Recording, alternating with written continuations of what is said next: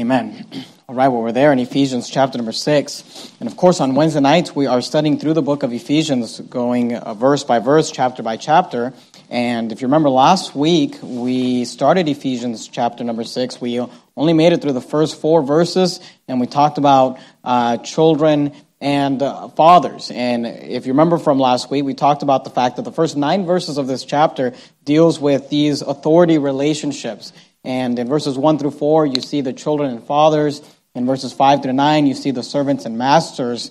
And it's really talking about how to deal with authority, either the authority over you in regards to the children and servants, and the authority that you have in regards to the fathers and masters. So last week we talked about fathers and children. This week we're going to talk about servants and masters. We're going to walk through verses 5 through 9.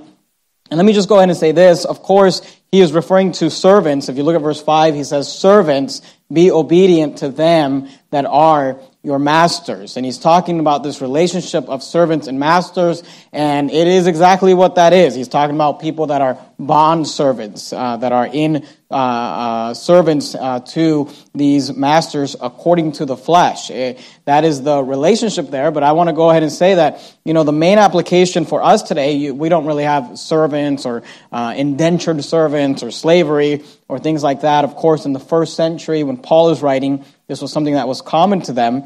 But I want to say this, that all of this applies to the employee and employer relationship. In fact, I don't think that there's one person that these verses don't apply to, because if you're sitting here tonight and you have a job, all of this is going to apply to you. How you should deal with your boss and how you should be towards him, and how your boss should be towards you. But honestly, you can apply it anywhere.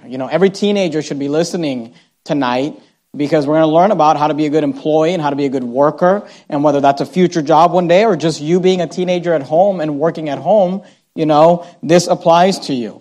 Every church volunteer, this applies to you as well. You work here, as a volunteer. Of course, we don't pay our volunteers. You're serving the Lord. But all of this work ethic and how to serve and these things, they apply to all of us. So we'll begin tonight by looking at this idea of how servants should deal with the authority that they are under, and that's what Paul talks about here in verse 5.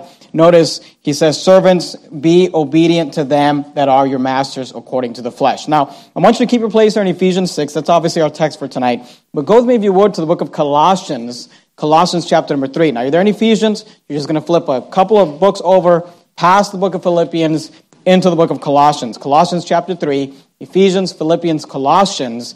And I want you to put a ribbon or a bookmark or something, bulletin or something there in Colossians 3, because Colossians 3 is a parallel passage to Ephesians 6. So you're going to notice that they're going to cover very similar things, and we're going to go back and forth throughout the sermon. We're also going to go to Genesis. We're going to go back and forth between those 3, just so you know when we get there. But I want you to be able to flip between Ephesians and Colossians. Colossians chapter 3, you'll notice it says the same thing, verse 22. "Servants, obey in all things your masters according to the flesh." God is telling those of us that are under the authority of someone that they are to obey. And we've already been seeing this. In chapter 5, we saw wives are to submit to their husbands, and earlier in chapter 6, we saw that children are to obey their parents, and now we're being told that servants are to obey in all things your masters according to the flesh. But I want you to notice how it is that they are supposed to serve. Go back to Ephesians. We're going to go right back and forth between Ephesians and Colossians, and if you're taking down notes, I'd encourage you to write these things down. Number 1, we are to work. When you are in a relationship where you are under the authority of someone and you're expected to work, primarily as an employee-employer relationship, but this still applies to kids with their parents. This still applies as volunteers in a church. It still applies with a wife, with her husband. All of those things still apply. He says, look, when you work, and this is really, he's teaching about work and having a work ethic. And when we look at this tonight, I want you to really identify this with yourself. Use what we're learning tonight and look at yourself and ask yourself, am I this type of person? Because he's really telling us what a good worker is and what the Bible defines as a good worker. First of all, he says this, you ought to work without supervision.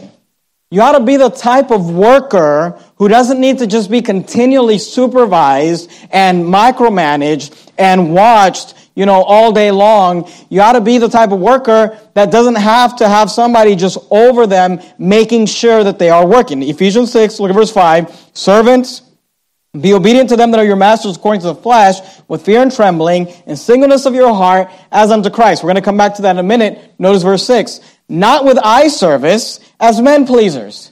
Now, what does that mean when he says not with eye service? He says he's saying your service should not be connected to your boss's eyes. And look, we all know people that work like this. Maybe you are someone like this, but the type of person is like, when the boss is around, you're just busy. I mean, you're shuffling folders back and forth, and you're opening and closing files, and you're not doing anything, but you look like you're busy. And as soon as the boss is out of the room, it's like, relax, put your feet up on the table. God says, when you work, you ought not work with eye service, because look, when you work, just because you're being watched and just because you're being seen, he says, you know what you are? You're a man pleaser. He says, not with eye service as men pleasers. He says, you ought not be the type of worker who is only working hard when you are being watched. He says, you ought to be the type of worker that doesn't need to be supervised, that doesn't need to be micromanaged, that doesn't need to have the boss just constantly watching you and making sure you're getting stuff done. You ought to be the type of worker who can just work without being supervised. Go to Colossians 3. Notice he says, the same thing, verse 22. Colossians 3, verse 22. Colossians chapter 3 and verse 22, the Bible says this, servants, obey in all things your master according to the flesh. Notice, not with eye service as men pleasers, but in singleness of heart, fearing God. He said, you ought not serve with eye service as men pleasers. You ought to work just because you're a good worker. And by the way, this is what the Bible teaches is a hard worker. A hard worker is one who can work without being supervised. Go to the book of Proverbs, if you would. Proverbs chapter number 6. If you open your Bible just right in the center, you'll more than likely fall in the book of Psalms. Right after Psalms, you have the book of Proverbs. Proverbs 6. The Bible defines a hard worker as somebody who can work without supervision. And if you are someone who you are unable to work without supervision, then you are lazy, according to the Bible. The Bible says that you are a slothful person. You say, well, what do I do about it? Stop it, all right? Start being a hard worker, someone who's responsible. Proverbs chapter 6, look at verse 6. Notice what the Proverb says. It says, go to the ant. He says, go learn a lesson from the ant. Notice, thou sluggard. Now, a sluggard is a lazy person.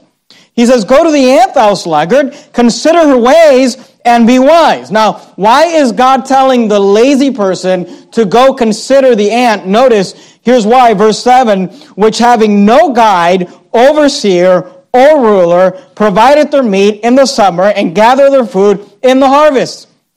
He says, look, the lazy person needs to learn how to work without having a guide, an overseer, and a ruler. They need to learn how to work without being someone who just has to be watched and micromanaged and told. He says, look, you are a lazy, slothful person if you cannot work without being supervised. Go to the book of Genesis, Genesis chapter 39. First book in the Bible should be fairly easy to find, Genesis 39. Listen to me, teenager. If your mom and dad can't just tell you, can't just say, this is your job. Your job is to take out the trash. This is your job. Your job is to do the laundry. This is your job. Your job is to, wash the dishes or whatever your chores are at home. If your parents can't just tell you one time, here's your job, all right? Every night you do the dishes. Every Monday you take out the trash. Every Friday you do, and you're just the type of person that needs to have someone just watch you, eyeballs on you the entire time to make sure you actually do it. Just know this, you are lazy and you will fail in life. You will not be a good worker. And you say, well, Pastor, why are you saying this? I'm telling you because I'm trying to help you. You want to be a good worker. You want to be a worker that is going to be promoted in life, that employers are going to be happy to hire you. Let me tell you something. In the Bible, every worker in the Bible that was right with God was always the best worker. I mean, just from Genesis through Revelation.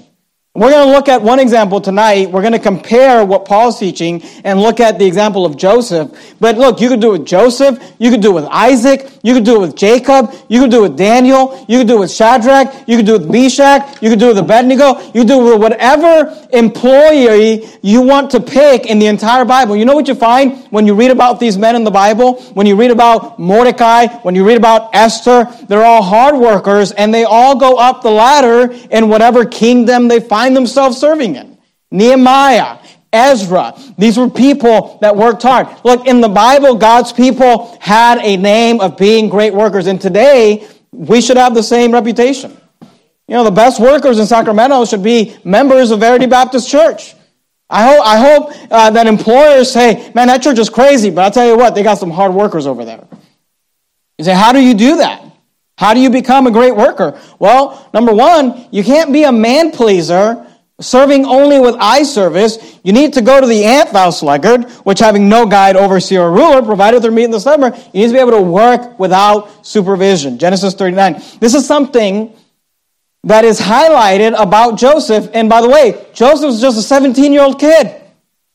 You know, he gets sold into slavery when he's 17 years old. Obviously, throughout the story, he gets older. But this is just a kid. And I want you to notice how the Bible identifies him. Genesis 39, verse number 4. And Joseph found grace in his sight, and he served him. Notice, and he made him. This is Joseph being sold into slavery to Potiphar, right? This is a servant-master relationship. Joseph found grace in his sight, and he served him. Joseph served Potiphar, and he, Potiphar, made him, Joseph, overseer over his house. He got a promotion. He got a raise. He went up the ladder. And all that he had, he put into his hand. And it came to pass from the time that he had made him overseer in his house and over all that he had, that the Lord blessed the Egyptian's house for Joseph's sake. And the blessing of the Lord was upon all that he had in the house and in the field. And he left all that he had in Joseph's hands. Notice, and he knew not aught he had, save the bread which he did eat, and Joseph was a goodly person and well-favored. What does that mean? And he knew not aught he had. Here's what that means. He didn't have to supervise him. Potiphar didn't even know what Joseph was doing all day. He just come home at night and he saw a place that was running smoothly, a place that everything was getting done. And he's like, well, Joseph must be with you. He's like, I'm not even sure what Joseph is doing, but whatever Joseph is doing, it's working. Because Joseph was the type of worker that did not need to be supervised. Notice, even after he's lied about and he's thrown into prison. Go to Genesis 39, look at verse 22. This is a characteristic of Joseph. Genesis 39, 22. Genesis 39, 22, the Bible says this. And the keeper of the prison committed to Joseph's hands all the prisoners that were in the prison. And whatsoever they did there, he was the doer of it. The keeper of the prison, notice these words, look not to anything that was under his hand, because the Lord was with him, and that which he did, the Lord made it to prosper. Here, we're told that even in prison, Joseph was seen as a hard worker. He was promoted. He was in prison, and they committed to Joseph's hand all the prisoners, and the keeper of the prison looked not to anything that was under his hand. He didn't have to be supervised. He didn't have to be watched.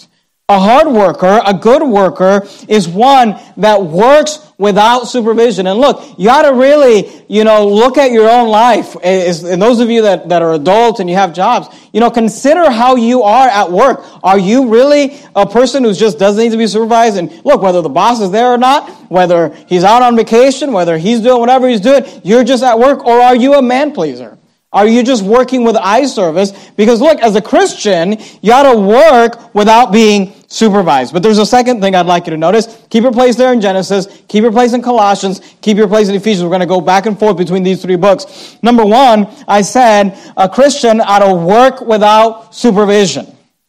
Number two, a Christian ought to work with a good attitude. You ought to work with a good attitude. Notice verse 5. Servants, be obedient to them that are your masters according to the flesh. Notice what he says. He said, I want you to be obedient, but I want you to be obedient in a certain way. He says, with fear and trembling. You and I would say that in a respectful way. He says, I want you to be obedient to them that are your masters according to the flesh, but I want you to do it with respect. Let me tell you what respect isn't. Criticizing the boss. Gossiping about the boss.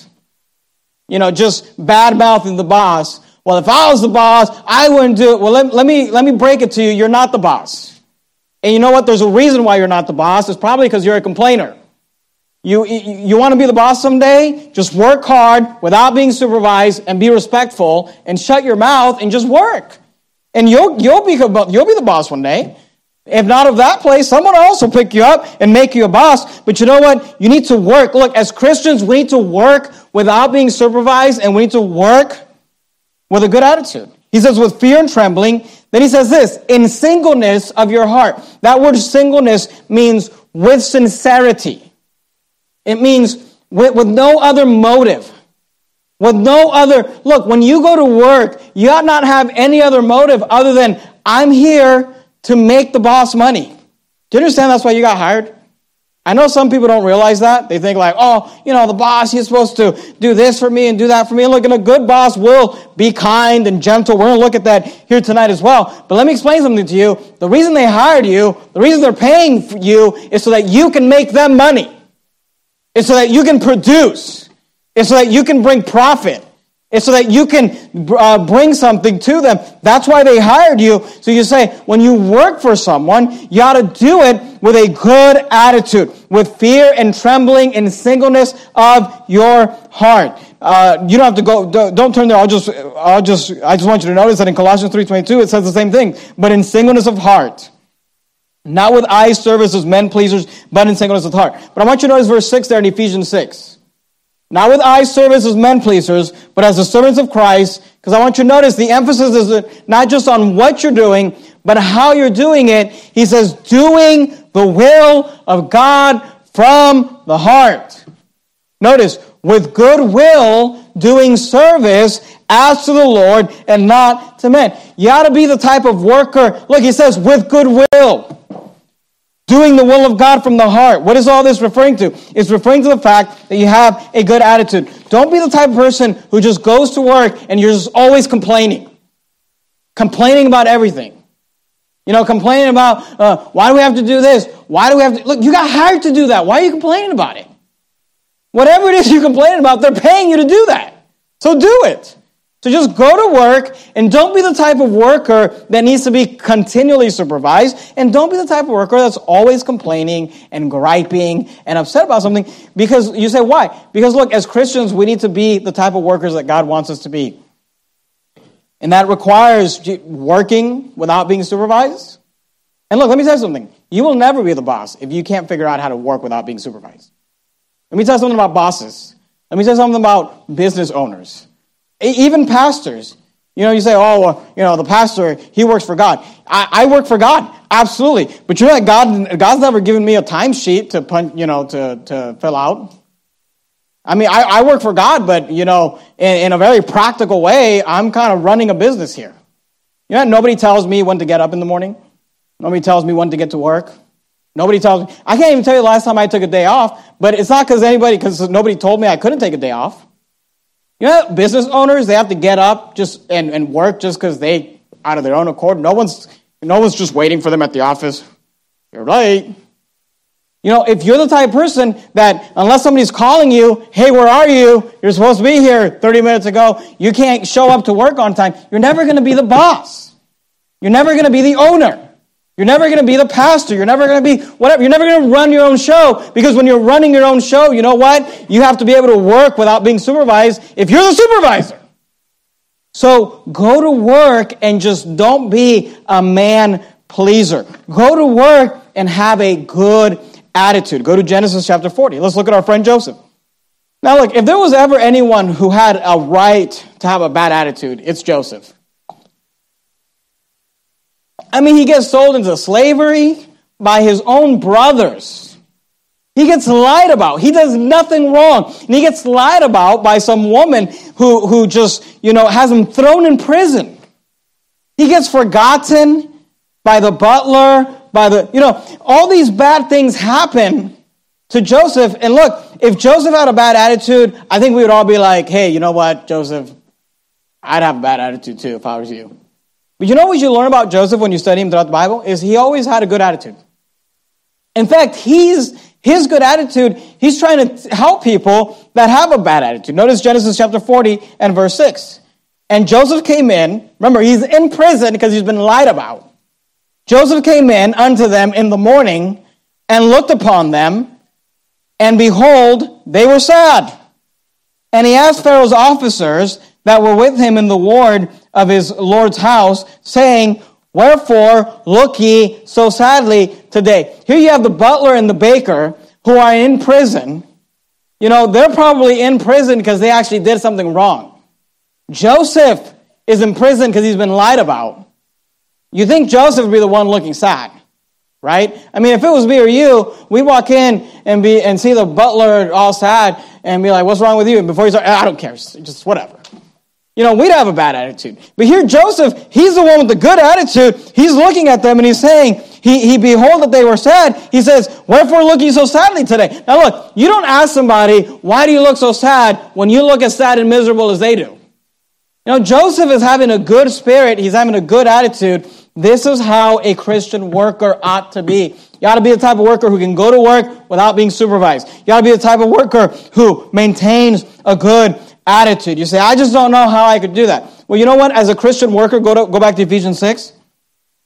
You ought to work without supervision. You ought to work with a good attitude. You say, how do I do that? You've got to come to a realization. You ought to work as you're working unto God. That's really the key.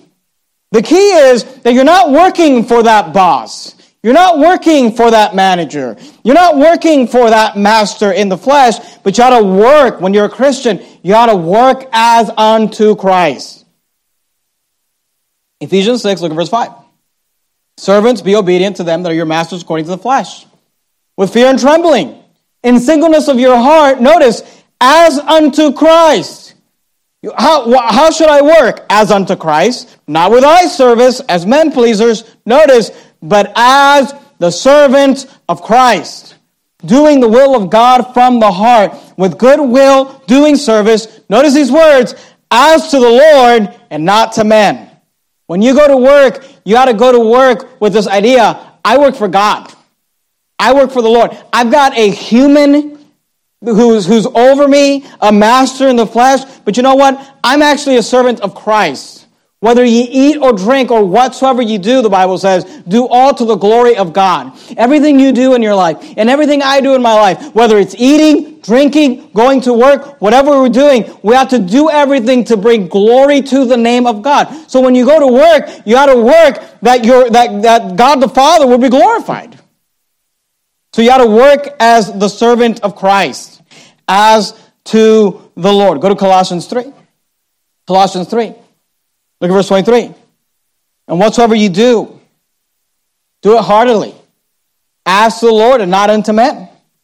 Knowing that of the Lord you shall receive a reward of the inheritance. Notice, for ye serve the Lord Christ. And you know what? It doesn't matter what you do. It doesn't matter where you work. It doesn't matter if you're a wife and you're working for your husband. You want to look at it that way. You're a teenager and you're working for your parents. You want to look at it that way. You're an employer and you're an employee and you're working for an employer. That is the application. You're a volunteer. Look, you ought to look at everything you do as though you're doing it as unto Christ. You know that it'll revolutionize your life, your work life, if you realize that what I do unto Christ. Here at church is a difficult, I've got some staff guys that I can yell at, But other than those guys, this is just a volunteer force, right? So I don't really get to just, get up in people's business and just, what's wrong with you?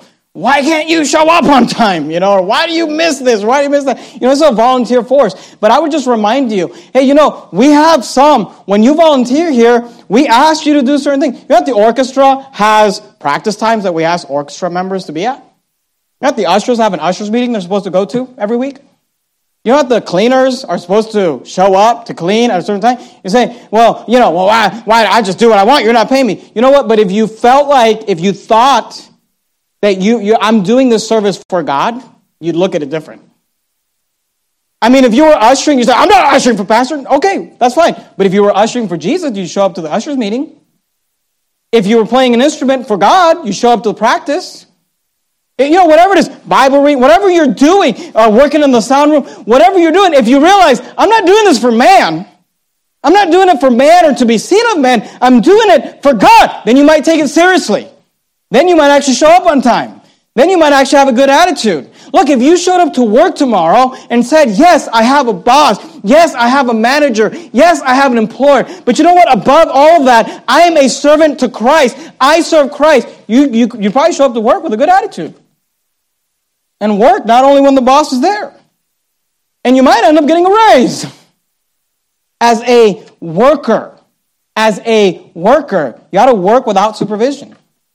Look, if you're I realize people get sick and all those things happen. I'm not talking about that. But if you're the type of person that someone needs to constantly be telling you, like, hey, you're supposed to show up at this time. Hey, you're supposed to show up at this time. Hey, you're supposed to be at this meeting. Hey, you're supposed to go to this practice. Hey, if you're that type of person, look, just realize I am lazy. I need to do something. Look, if you're the type of person who's just always constantly showing up late, look, I realize we get flat tires, things happen, you show up late. But there's people who show up late when something happens, and then there's a person who shows up late to everything. I mean, all of us know that person who shows up late to, and usually they always show up the same amount of late, They always show up 5 minutes late to the service. They always show up 50 minutes late to soul winning. They always show up. Look, let me just cue you in on something. If you're always 50 minutes late, start getting ready 50 minutes earlier than that. Okay? It's not that hard. We're all, we can synchronize our watches. It's not that difficult. I don't understand, if there's one thing, you guys can blame my dad for this, but if there's one thing my dad instilled in us is don't waste people's time. One of the rudest things you could do is when someone's waiting on you and you're just, stopping at Starbucks and just taking your time, checking my email. Don't waste people's time. That is so rude. You say, well, what do I do? Manage yourself. Service starts at 6. It takes me 5.5 hours to get ready. Okay, well, maybe you need to have lunch and start getting ready for church. But, do whatever you got to do to be there. Show up to work on time. Look, men, you will get fired. You will not be able to hold down a job if you can't figure out how to show up to work on time.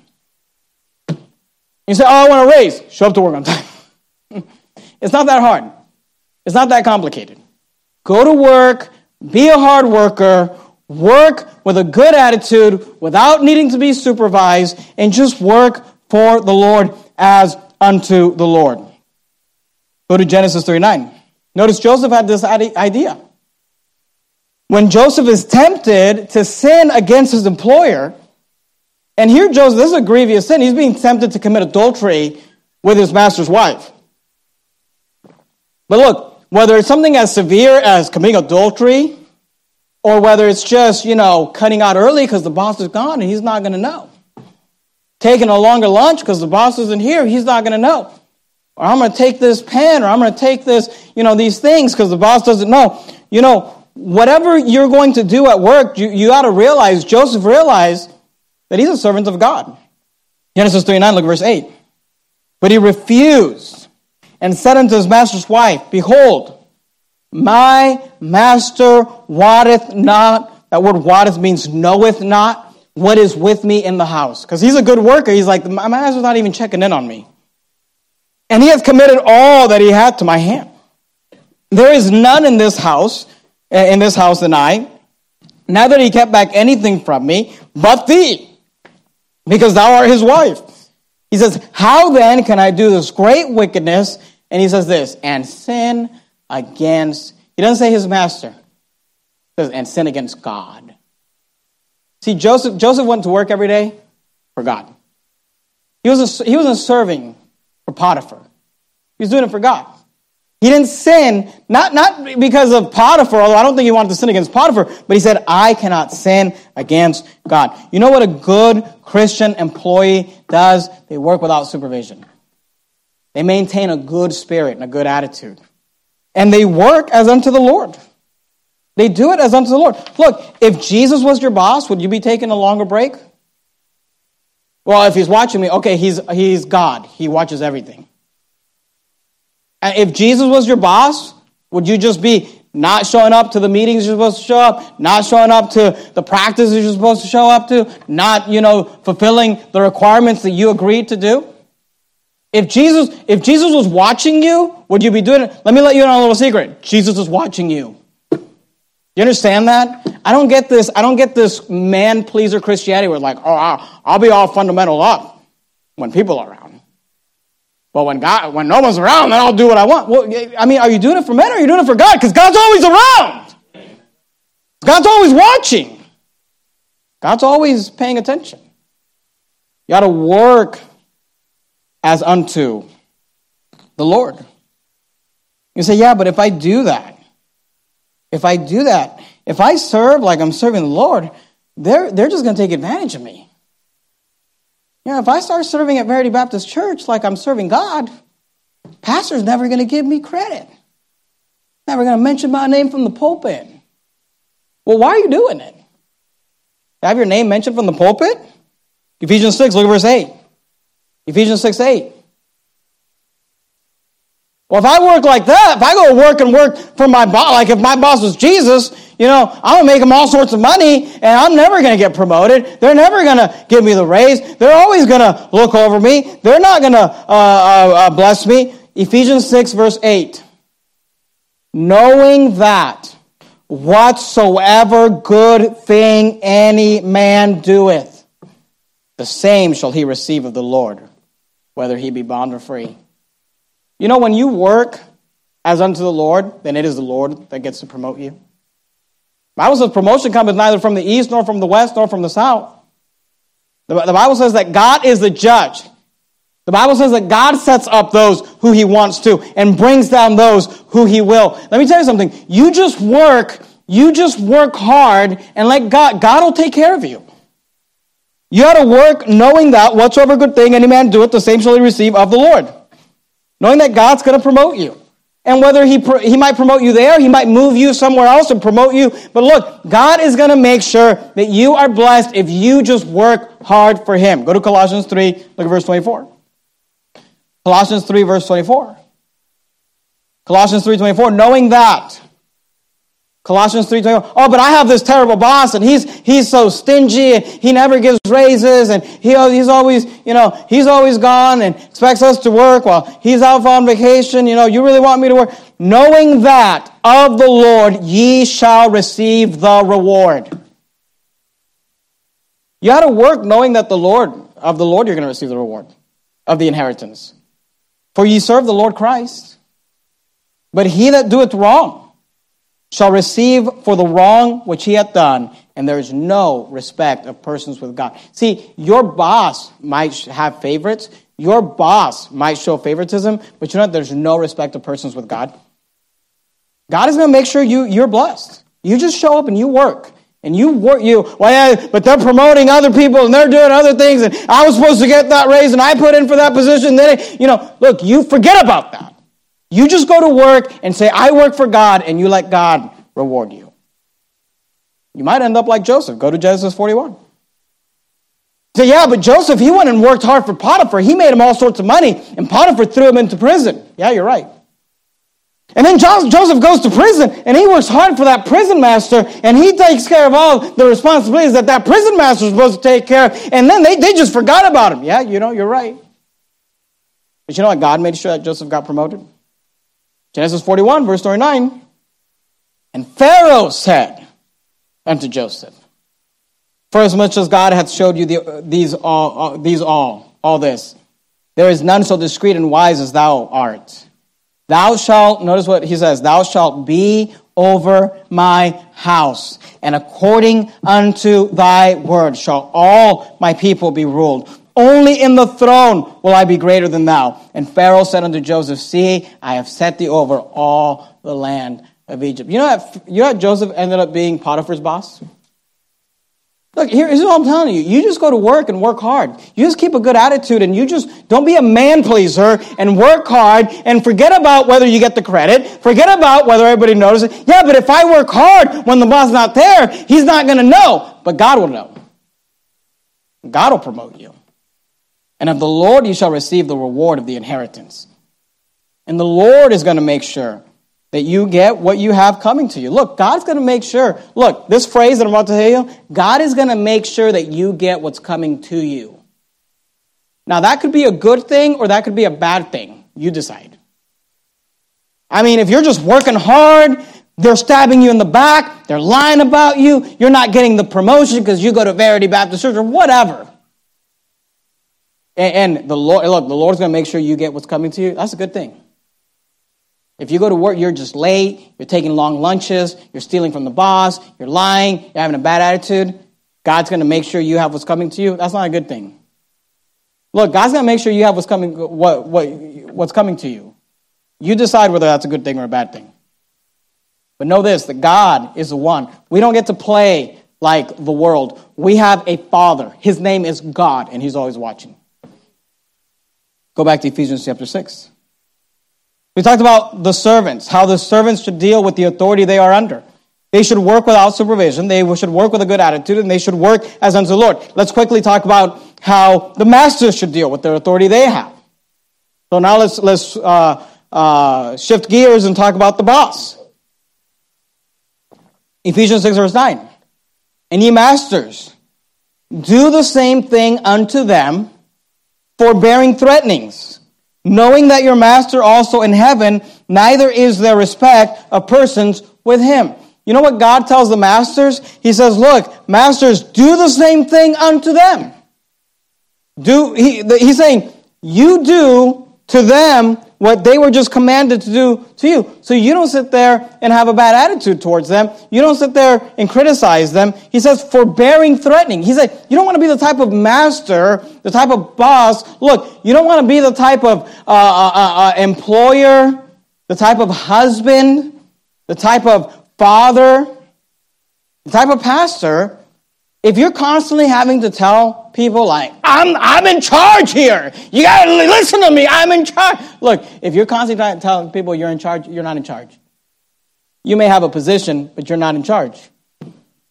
It's just the truth. He says, forbearing threatening. He said, look, you want to be the type of boss that is not just threatening and angry and upset and bad. Go to 1 Peter chapter 2.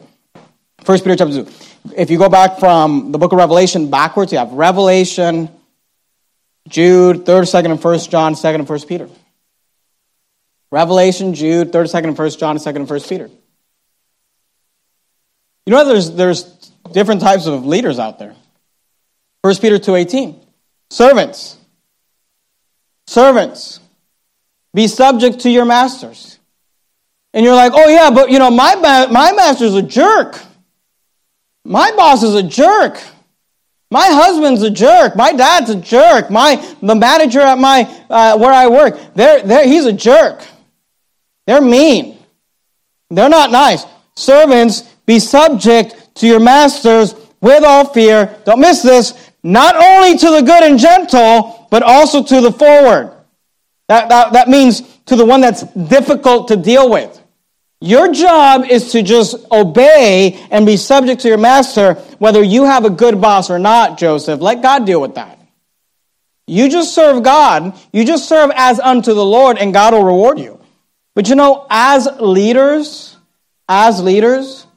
we should not be the master that is difficult to deal with, but we should be good and gentle. We should be good and gentle. Go to Matthew chapter 20. I'll give you a couple of verses on this. We'll finish up. Matthew chapter 20. What kind of leaders should we be as Christians? Look, maybe you are a boss at work. Maybe you're a manager. Maybe you have a crew, whatever. Maybe you've got people under you that you are their authority. If you're a husband, this applies to you. If you're a father, this applies to you. If you're a pastor, this applies to you. What kind of leader should we be? The Bible teaches that we ought to practice servant leadership.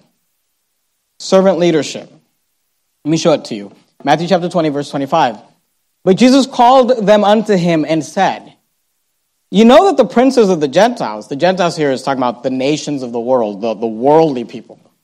He said, you know that the princes, a prince is someone of authority, a leader. He says, you know that the princes, the leaders of the Gentiles of the world exercise dominion. The word dominion means the power to rule over someone. They exercise dominion over them, and they that are great exercise authority upon them. Authority is the power to give orders and make decisions. He said, let me tell you how the leaders of the world lead. They say, you do what I say because I'm the boss. You do what I'm saying because I'm the man of the house. Bless God. You do what I say because I'm dad. And look, there's a time to say you do what I say because I'm dad. I understand that. And sometimes there's a time to say you do what I say because I'm the boss, too. But that should not be your default leadership. You're just a jerk. You're just, threatening everybody. Do it or you're fired. He says, look, that's how the world's leadership is. They exercise dominion over them, and they that are great exercise authority upon them. He says, here's how you ought to lead. Verse 26. But it shall not be so among you. But whosoever will be great among you, let him be your minister. The word minister means servant, someone who serves. He's talking about servant leadership. And whosoever will be chief among you, let him be your servant, even as the Son of Man came not to be ministered unto, but to minister. He says, Jesus says, that I didn't come to be served, but I came to serve and to give his life a ransom for many. Now, let me just explain something about servant leadership real quickly. You go to Colossians chapter 4 and go to Proverbs 29. We'll finish this up here in a minute. Go to Colossians 4 and Proverbs 29. And let me just explain something about servant leadership. Maybe you haven't heard that term before, and sometimes people get the wrong idea. When we say servant leadership, here's what we're not saying. We're not saying that servant leadership is not that the servant and the master switch roles. No, Dad, you take out the trash, okay? Or you go do the dishes. Servant leadership is not that the master becomes a servant and the servant becomes a master. That's not what we're talking about. Obviously, you have positions of authority. You were hired to do certain things, or your position as a wife is to submit to your husband, or your children, you're to obey your parents. Servant leadership is not that the leader becomes a servant, like you've got to do everything. Servant leadership is this, that you lead as a service for those who follow you. That you lead not for the benefit of self, but for the benefit of those that are following you. See, there is a difference between a husband who says, well, I'm the husband, so I'm going to try to milk out of this everything I can, and Pastor said, you got to submit, and I'm going to lead for my benefit. There's a difference between the person who leads for their own benefit and the leader who says, yes, I am the leader. I have the authority. I have the rule. I have the control, but I'm going to lead for your benefit. I'm going to lead. See, the father who says, I'm going to lead my children, not for my benefit. A lot of times, fundamental Baptist parents think that their teenagers are their bond service. Their kids are just their slaves. They're there to clean the house and make sure that they're fanning me and feeding me grapes in my mouth. Look, you are to lead for their benefit. I'm not saying they shouldn't have chores, but they should have chores so they can learn to work hard. It's for their benefit. You understand that? The pastor should lead for your benefit. Now that means that sometimes you rebuke, you exhort, you reprove. Sometimes you have to correct people. Sometimes you have to say, hey, this isn't okay. Look, you're still the leader, but you're leading. Your motive is for the benefit of the follower.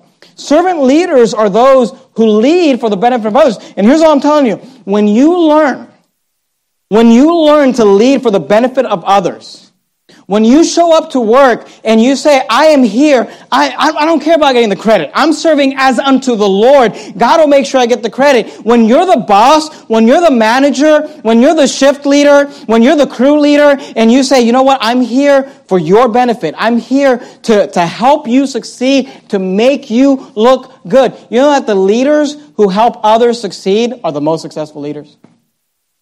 I don't know about that. Okay, well, Jesus said, I didn't come to be served. I came to serve.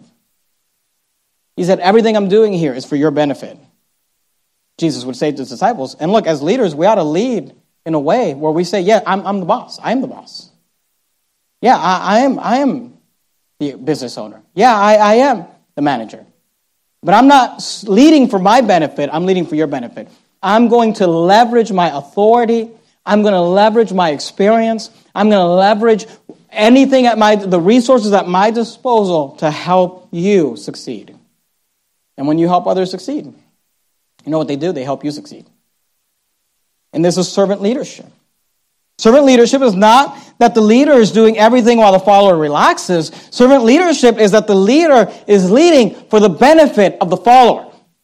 The husband who leads his family for the benefit of his wife, that's an extraordinary husband. And that husband will have no problem with his wife submitting to his authority. The husband who takes the Bible and says, you got to, and uses those verses for his own benefit, he's going to have a rebellious wife on his hands. The father, the mother who says, yes, I am the authority in this home, and I'm going to leverage my authority for your benefit, son, for your benefit, daughter. I have no problem having kids that respect them, love them, follow them. But the parents who see their kids as, oh, now we got these slaves, let them do all the work. Look, you're going to have kids that aren't going to want to be around you, that aren't going to respect you. You got to lead. You got to lead with the servant in mind. You say, why? Here's why. Because you are a servant too. Colossians 4, look verse 1. Masters, give unto your servants that which is just and equal. Notice what he says. Knowing that ye also have a master in heaven. See, he says, leader. You know what, leader? You know what, leader? You're a servant too. We're all servants to God. You have a servant. You have a master in heaven. You're a servant. He says, masters, give unto your servants that which is just and equal, knowing that ye also have a master in heaven. Go to Proverbs 29, verse 21. This is the last place we'll look at tonight. Proverbs 29, 21. We actually saw this last week, but I want you to see it this week. It actually fits the context of this week's sermon. We saw it last week just as an illustration. If you're in leadership, you ought to lead for the benefit of your followers. That doesn't mean that you do their job. But that means that when you make decisions, when you've got to make a decision, you've got to make a judgment call, we're going to start this program, we're not going to start this program, we're going to do this, you're not doing it for your benefit, what's best for you, what's easiest for you, but you're doing it for the benefit of those that are following you. You're making decisions for your employees, your church members, whatever it is. You're making decisions for the benefit of the organization, of the church, of the business, of the family. You're running whatever it is. You are leading for the servant's benefit. Because at the end of the day, you are a servant too. Proverbs 29:21, the Bible says this, he that delicately bringeth up his servant from a child, notice, shall have him become his son at the length. The Bible says if you leverage your authority and your leadership properly, if you delicately bring up a servant, yeah, but they're a servant. Yeah, but if you love them like a son, if you treat them with respect, if you don't just try to get something out of it, but you invest into them, those people, they'll become like your son. He that delicately bringeth up his servant from a child shall have him become his son at the length. So as we look at these passages, these verses here, Ephesians 5 through 9, here are the takeaways, all right, in case you missed it. Takeaway number 1, as a servant, you should obey God, you should obey your God-given authority. As a servant, you ought to obey your God-given authority as unto God, and God will bless you for it. As a servant, you say, this is my God-given authority here on earth. Whether it's my boss, whether it's my mom, whatever it is. That's my God-given authority. I'm going to serve not as unto him, her, whether they deserve it, whether they don't deserve it. No, I'm going to serve them as unto God, and I'm going to let God deal with the reward process, the promotion process, the making sure that I get what's coming to me. And the takeaway for the masters is this: as a master, you should be gentle, and you should lead for the benefit of those who are under your authority. And God will bless you. God will give you influence. God will allow you to have an impact. People will give you their hearts. They'll give you their energy. They'll get sold out to whatever cause you're leading when they know that you're leading for their benefit and not your own. Let's bow our heads and have a word of prayer. Heavenly Father, thank you, Lord, for this passage. Just a few verses, but so much truth there about followers and leaders, about servants and masters. And Lord, sometimes we put on different hats. Sometimes in one situation, you may be the leader. In another situation, you may be the follower. Help us, Lord, to realize what's expected of us in all of these situations. And when we're the follower, help us to just work hard, not have to be supervised all the time. Help us to have a good attitude and help us to serve as unto the Lord.